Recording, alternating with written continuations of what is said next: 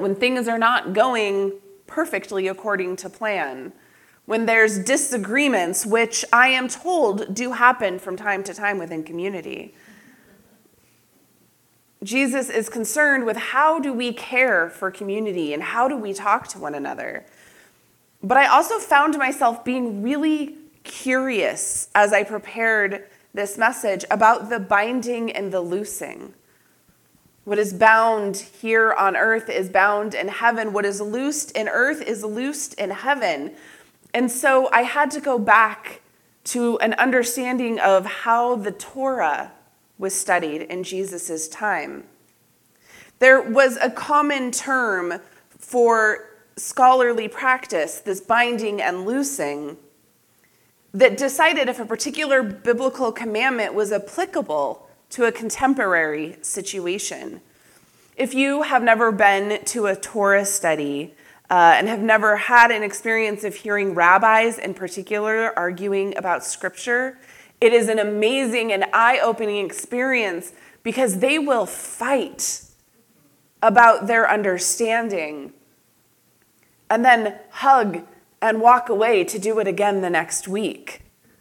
That is how they come to understand God's word, is this process of binding and loosing.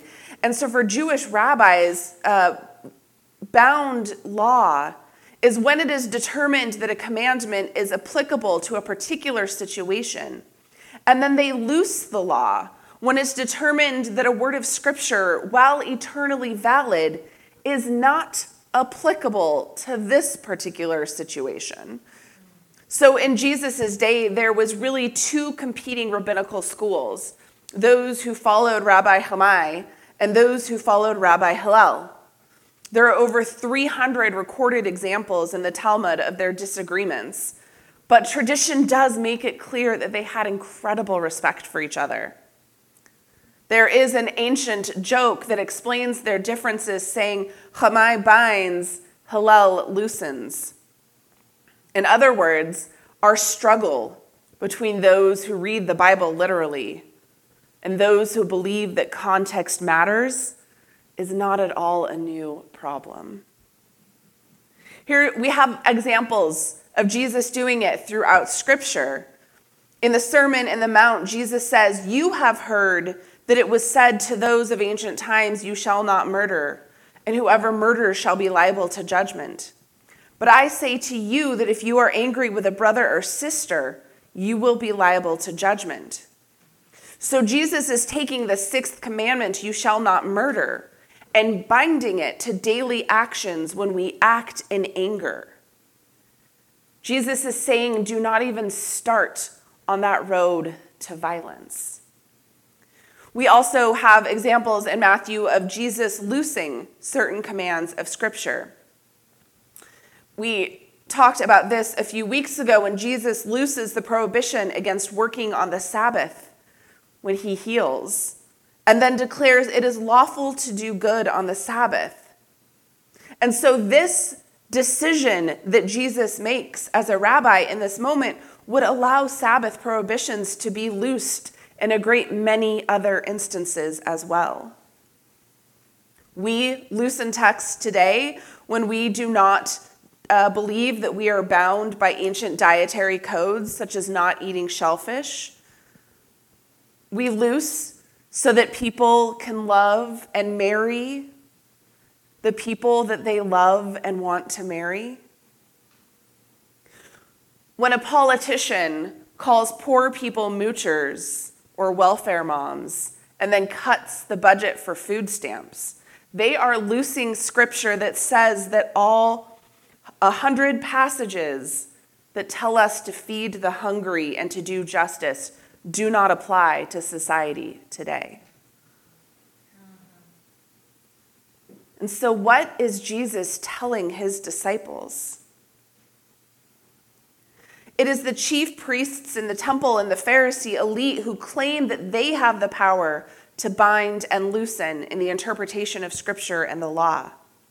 But Jesus is putting that power to interpret Scripture into the hands of his followers. Truth is known most clearly in a gathered people because the living Spirit is present in our gathering when we study Scripture. That Spirit reminds us that we are called to bind and to loosen. And what is amazing is that when we get it right, when we are gathered in community, when we are studying, when the Spirit is present and we are listening to the Spirit, what we bind and loose on earth breaks through in heaven. And God works to create and renew the world with us. And so there is a larger work at play here in this Matthew passage about the rules of engagement when we come together as a community that isn't going to agree on everything. These rules of engagement matter when you're building an authentic Christian community.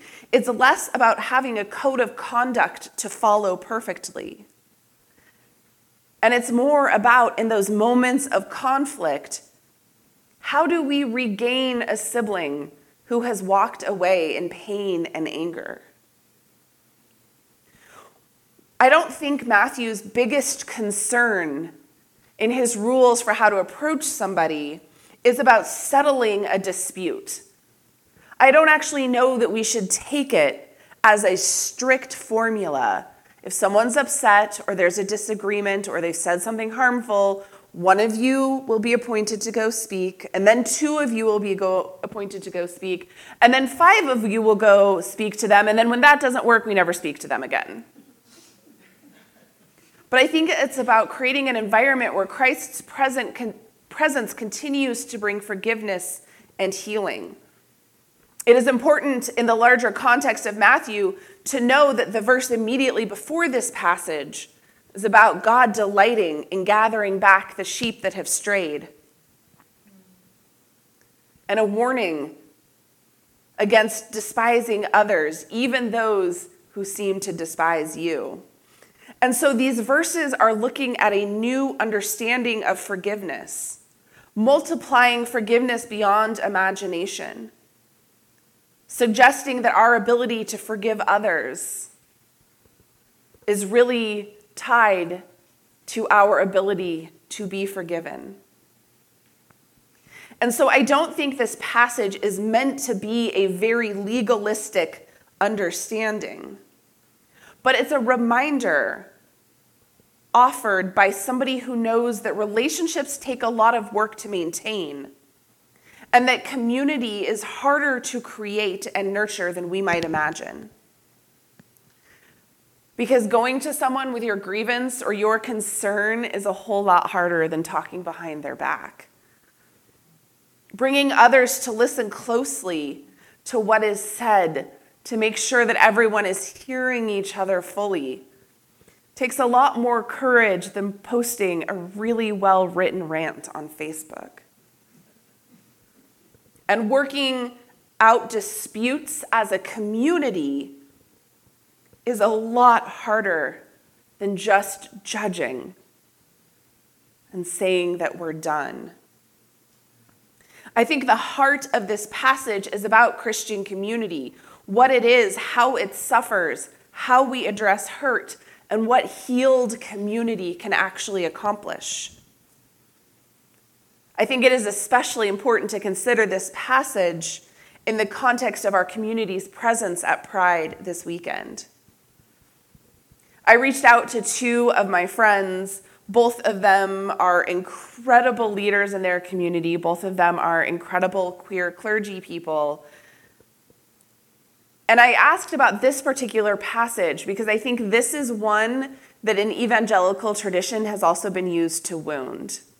This has been used to push people out of community in really painful confrontation. And I said, how do we understand this in a way that isn't about that pain of confrontation, of sitting somebody down, of the infamous, as my friends will tell you about, when the pastor calls you and says, I've heard some rumors about you, let's go get coffee. And then it just gets worse from there. If I ever ask you for coffee, by the way, I promise that I probably just want to have coffee. My friend Heidi says, we talk a lot about the text around conflict, but it's a piece of what Jesus calls us to do when we carry the labor for others. When we're willing to talk to somebody one-on-one and say, you spoke words that hurt. Let's talk about why and what's going on in your heart. And then if that doesn't work, maybe bring a few more people in to share their stories and their hearts. And then have a community share their hearts and where they are and why they believe and love God the way that they do. And that work doesn't always have to be on the person who has been harmed by the words. That's on us to carry that labor. Those of us who may not have been harmed by somebody's hateful words, we can do that work of pulling somebody into community and saying, we want you to see how you can love better in God's name. My friend Hannah says, at the end, God describes God's self as the one who will go with us into our struggle, which is a reminder that God walks into our riots and into our pride. When we come together around a common desire to support the vulnerable and the harmed, then God promises to be with us. And even when there may only be a couple of us, we are not alone. Pride is a confrontation of the harm that has been done. But rather than fighting back with argument, we confront their desire for us to suffer with a display of joyful celebration. It is an artistic, colorful, life-giving display of protest against all those who harm us through wishing us to be silent and invisible. As allies, people are joining in that colorful, creative way of naming and resisting harm.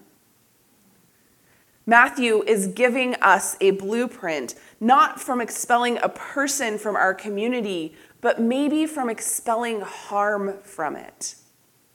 The presence of our witness is binding God's love and loosing the theology that has been used like a sword to cut people away. I hear within this text a call for us to be a binding and loosing community. We are a binding community when we provide a clear moral compass, not letting people off the hook about scriptures that call us to justice and to compassion. We are a loosing community when we remove the undue burdens placed upon people by a hateful religion. When we free people to love, we are loosing. When people feel judged and shamed by the church, we set them free because God's love is overflowing with grace. But the question is always, how do we know when we get it right? In this world of competing values, how do we know that we are anywhere near the truth? We go back to those two rabbis, Shammai who binds and Hillel who loosens. The Talmud tells that a Gentile came to Shammai saying that he would convert to Judaism if Shammai could teach him the whole Torah in the time that he could stand on one foot. Shammai drove him away with a builder's measuring stick. Hillel, on the other hand, converted the Gentile by telling him, "That which is hateful to you, do not do to your neighbor. That is the whole Torah. The rest is just commentary. Go and study it." My friends, do not do that which is hateful to you. That is the whole of God's word to us. The rest is just commentary. And we know that when we follow this, God's Spirit is moving among us and through us. Thanks be to God. Amen. Thanks be to God.